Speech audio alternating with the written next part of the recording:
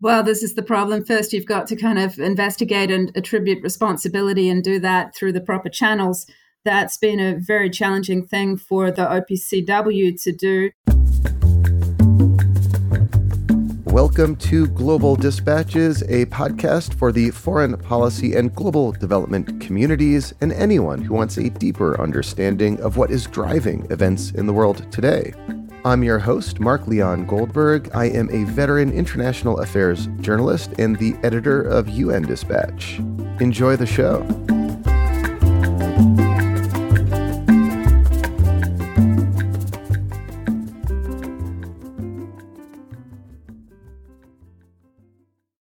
Looking for a trustworthy podcast to bring you unfiltered viewpoints and experiences on global health?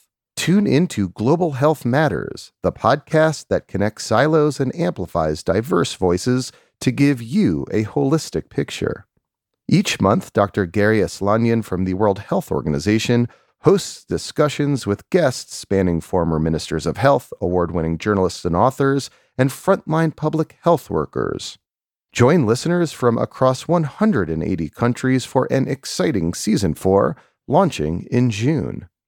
Global Health Matters is available on Apple Podcasts, Spotify, and YouTube. In 1993, governments around the world agreed to a landmark arms control treaty, the Chemical Weapons Convention. The CWC, as it is known, prohibits countries from building chemical weapons, using chemical weapons, and requires countries to destroy whatever stockpiles they may have. It is one of the most widely adopted international treaties. Only 4 countries have not yet ratified it. And overall, it's been successful. But there's been some notable exceptions in recent years. This includes multiple uses of chemical weapons by the Syrian government in the 2010s, and the use of a nerve agent in assassination attempts against foes of Vladimir Putin. The way treaties like this work is that governments come together every few years for what are known as review conferences, in which they assess past progress and set priorities for the coming years. In the middle of May, members of the Chemical Weapons Convention gathered in The Hague for a 5-year review conference. And that is where things hit a few snags, according to my guest today, Mary Wareham. Mary Wareham is the advocacy director of the Arms Division of Human Rights Watch. We kick off discussing the history and the successes of the Chemical Weapons Convention. We then have a longer discussion about the complicated diplomatic dynamics of maintaining an effective ban on chemical weapons use and development. So in preparing for my interview with Mary Wareham, I did my normal round of research, but I was surprised to find that there were precisely 0 articles about the Chemical Weapons Convention Review Conference published in news outlets. So I decided to do something about it, and that's how this episode came to life. So if you appreciate the work that we do here at Global Dispatches, please make a recurring monthly contribution to the show. You can do so in 3 ways. If you're listening to this on Apple Podcasts, you can make an in-app purchase. If you are an email subscriber to Global Dispatches, you can get a subscription through Substack, or you can just go to patreon.com/Global Dispatches. That's patreon.com/Global Dispatches. We count on your support. Thank you. Now here is my conversation with Mary Wareham of Human Rights Watch.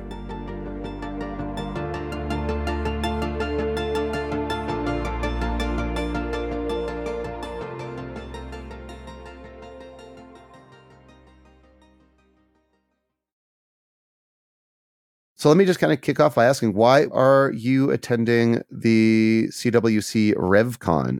Why does Human Rights Watch have a presence there this time? I'm attending the review conference of the Chemical Weapons Convention because this is the first time that Human Rights Watch has been let in. We've applied through the accreditation process in the past and been rejected. So we put an application in a couple of months ago, And it goes to a committee of governments who then decide. And the thing with this committee is that if 2 or more object to the NGO application, then you can be denied entry. And that's what's happened in the past. Countries such as Iran and Russia have objected to certain NGOs participating. And this time, somehow, Human Rights Watch was allowed through. So once you're allowed in, you've got to open that door and go in. Do you have any idea of how you snuck through? I think they're asleep at the wheel this time, objecting to several different non-governmental organizations, but we don't really have the backstory on exactly what happened. You have to provide your record of work, including over the past year in the application process. And we did that, kind of describing the follow-up that we've been doing to the use of chemical weapons in Syria in the 2010s. I guess that record was accepted and we were allowed through. Russia seems to be distracted right now. Sorry. So before we discuss what's happening at this review conference, can I just have you go back and explain what is the Chemical Weapons Convention and why was it created in the 1990s?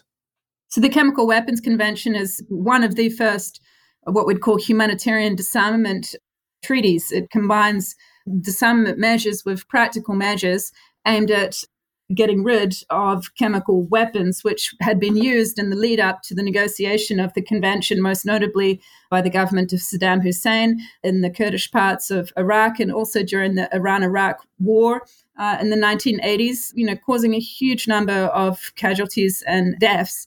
And that was part of the major catalyst behind the creation of the Chemical Weapons Convention in 1993. It follows on the footsteps of the Biological Weapons Convention that was negotiated much earlier in the early 1970s.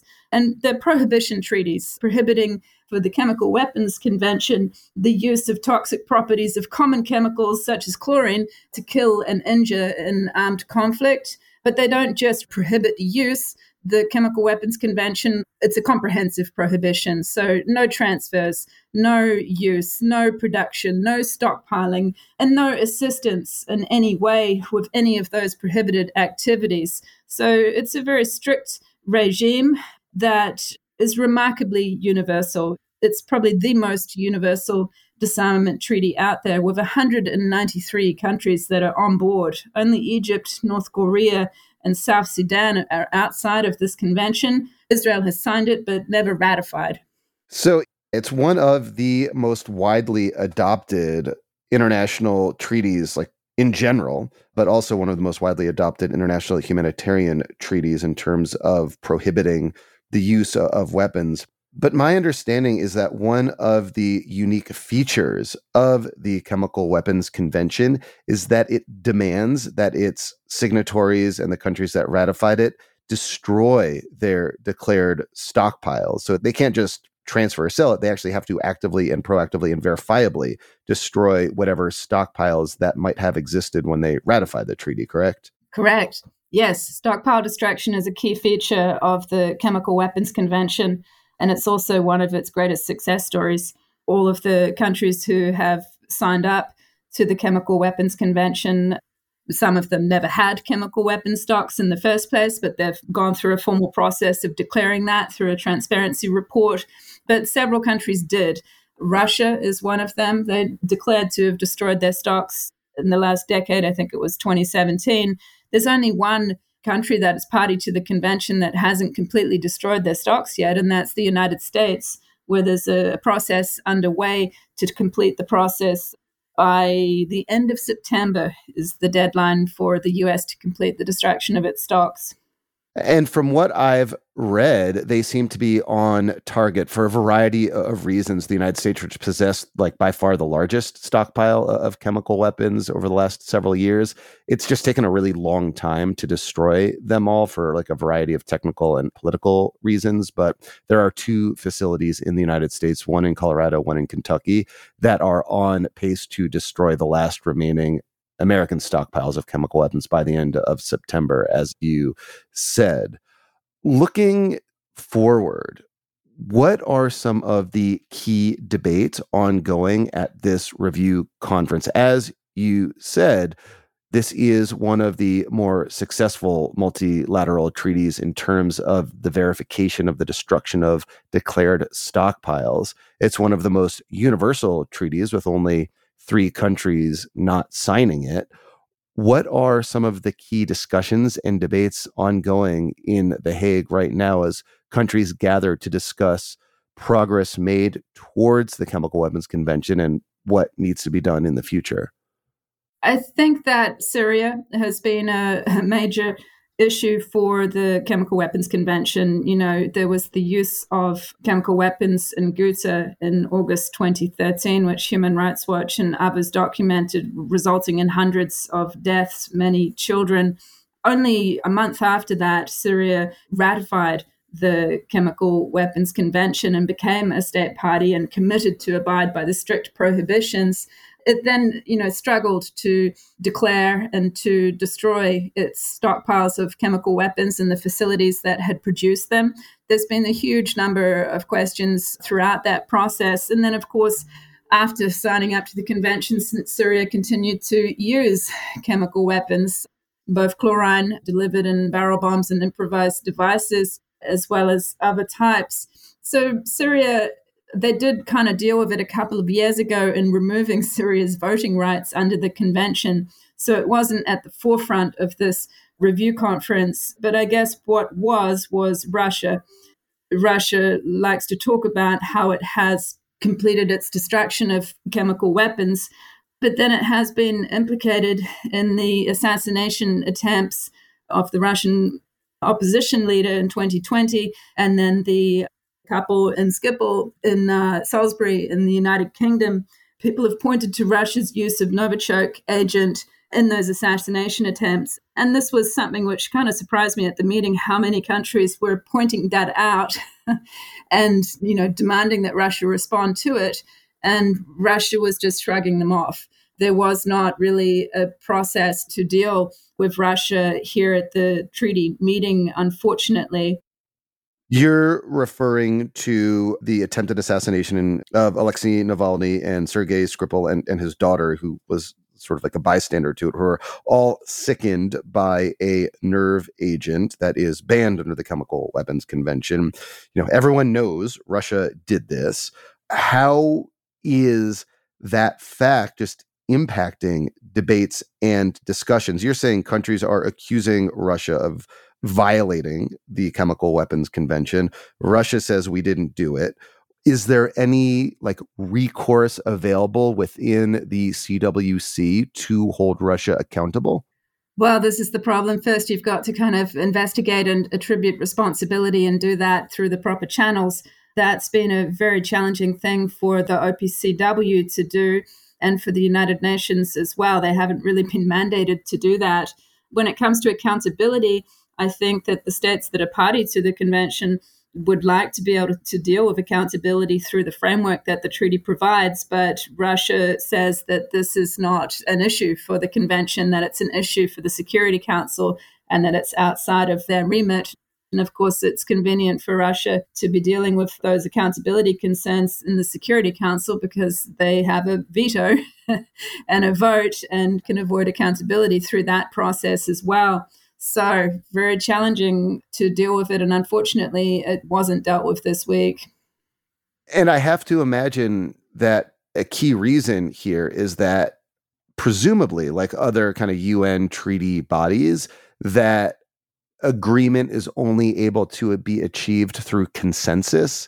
So you need all countries, including presumably the major countries, to agree to something in order for it to move ahead. There isn't votes on things. These are negotiations that happen mostly by consensus. So Russia, I guess, would be blocking consensus on the naming and shaming of Russia to violate the CWC.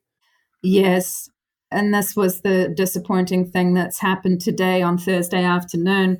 Not all sessions are open and transparent. Much of this is, put on the webcast and made public, and non-governmental organizations, the Red Cross, the EU, the observer delegations can participate. But this is a convention where they like to shut the doors and go behind closed doors. So we don't get to see the debate often. But what has happened is that today they came back, the chair of the most important committee that was working on the outcome documents, the final report, the political declaration, and read out a statement saying that due to limited time available in the context of current global affairs, consensus was not reached on those very important documents. That's what you issue at a review conference. And they couldn't even agree on that. I think the wording there of the current context of current global affairs points to Russia being the reason for that. But there are, I think, probably other problematic countries. I mean, it's inevitable, isn't it, when you've got 193 countries on board this convention, about 140 of them here at the review conference this week. It's inevitable that that will happen. I guess the funny thing, though, was that at the beginning of the week, they still organized their meetings around old Cold War groupings. So you've got the non-aligned movement group, you've got the Western group, and you've got the Eastern Europe group. And they could not decide between themselves on who would be the office holders for the week. And so they went to a vote to decide on that. And it was down to North Macedonia, a Baltic nation, and Russia lost that vote. But this was a procedural matter that they voted on. So it was fascinating because in my 2 decades of doing this work, I'd actually never seen governments vote like that in a disarmament treaty meeting. Often just the threat of a vote is enough to force agreement. But, it's strange how governments will use votes on procedural matters, but not on substantive ones. So they didn't vote on those important documents that they were supposed to issue. Just to explain to listeners that in these kinds of UN negotiations, you typically have blocks of countries that group together to pursue common interests. And you're saying that in the Chemical Weapons Review Conference, these blocks were kind of old, almost Cold War era blocks. But typically, you don't have countries needing within a block voting amongst themselves as to who would represent that block. But because of the messed up geopolitical times that we're living in, the Eastern European bloc, who would represent them in negotiations, came down to a vote between North Macedonia and Russia. And that's, to me, as a UN nerd, that's just sort of fascinating, but also I think a good distillation of the geopolitical moment that we're in now. And I've seen that happen elsewhere, in the context of talks on killer robots, where the Eastern group had to nominate their representative for a meeting, and Russia announced that it was leaving the group and forming a group of one. Apparently, it wasn't possible for it to do that at the Chemical Weapons Convention, so that was the outcome. They went to a vote. So typically at review conferences like this, and there are other review conferences in the world of international treaties, like the Non-Proliferation Treaty has a review conference every 5 years. The goal of these conferences is to kind of assess progress thus far, but also give the body that oversees the treaty, in this case, the Organization for the Prohibition of Chemical Weapons, kind of marching orders for the next 5 years, set a strategic plan and some political objectives for the OPCW. But you're saying that because of Russia blocking consensus, that there is no meaningful outcome document that would set the OPCW's priorities in the coming years. Is that right? Yeah, I mean, we don't know that it was Russia to blame in this case because those meetings were closed and behind the scenes. The work of the OPCW, the Organization for the Prohibition of Chemical Weapons, will continue, regardless of this outcome. They have their budget that's safe. They have their own kind of program of work for their big secretariat here in The Hague. They just opened a chemtech center, which will hopefully help them to deal with the chemical threats of the future, which are considerable. But it's always good if the governments can give that political direction as well as assessment and put out a bold declaration of unity around the norm established against any use of chemical weapons. It is a real shame to see that outcome this week. But unfortunately, it's also indicative of the fragility of multilateralism at the moment. There's another meeting in Geneva at the UN the Convention on Conventional Weapons, another CCW, not CWC if you want to talk in acronyms. And they're talking this week on killer robots, and they're facing exactly the same issue because of pretty much the same country as well. It looks like they will not be able to agree to an outcome document because they use consensus and because Russia is really exploiting that to ensure that there is no substantive outcome. So by the end of September, the OPCW will have completed one of its key core missions, which is to verify the destruction of declared stockpiles. And that'll happen when the last remaining U.S. stockpiles are destroyed. Going forward, what role do you see for the OPCW in terms of preventing the emergence of new chemical weapons threats? And where do you predict those threats to come from in the future?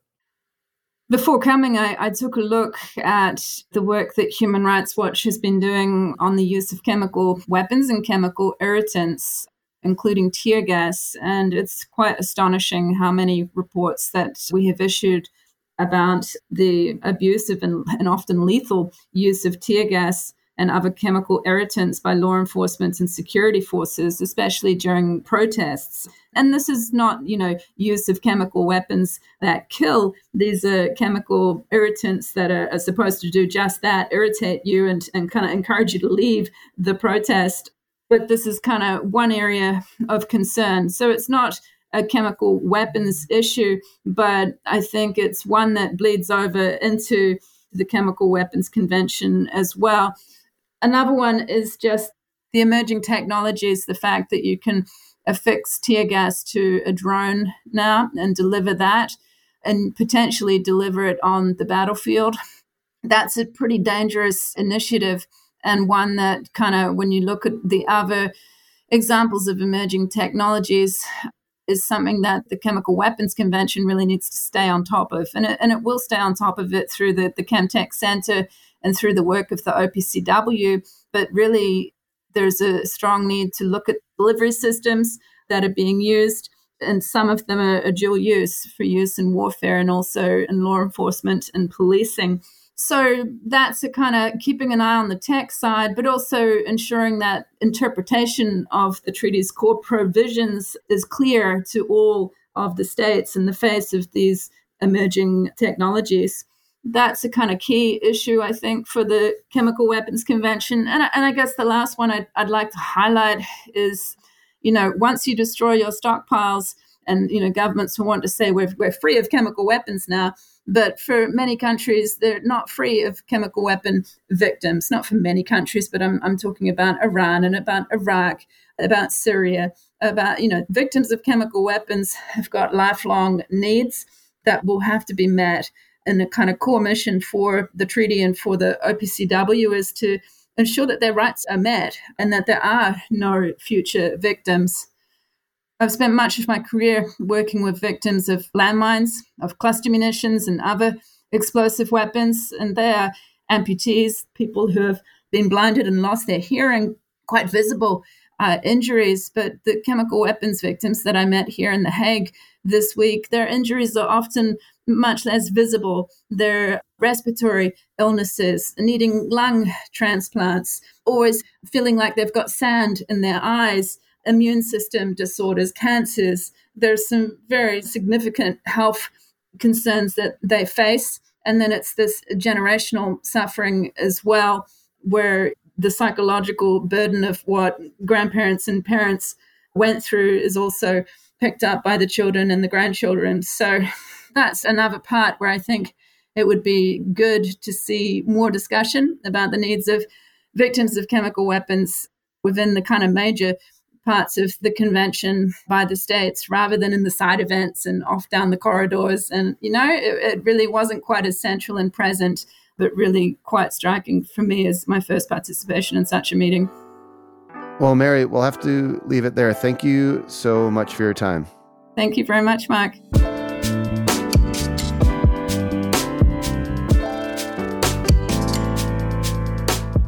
Thank you for listening to Global Dispatches. Our show is produced by me, Mark Leon Goldberg, and edited and mixed by Levi Sharp. If you have questions or comments, please email us using the contact button on globaldispatchespodcast.com. Before you go, do take a moment to show your support for the show by becoming a premium subscriber. If you're listening on Apple Podcasts, you can do so with a couple taps of your thumb. If you're listening elsewhere, you can go to patreon.com/globaldispatches. We rely on support from listeners to continue to do what we do far into the future. And by becoming a premium subscriber, you will unlock access to our entire archive of hundreds and hundreds of episodes. Please rate or review the show on Apple Podcasts.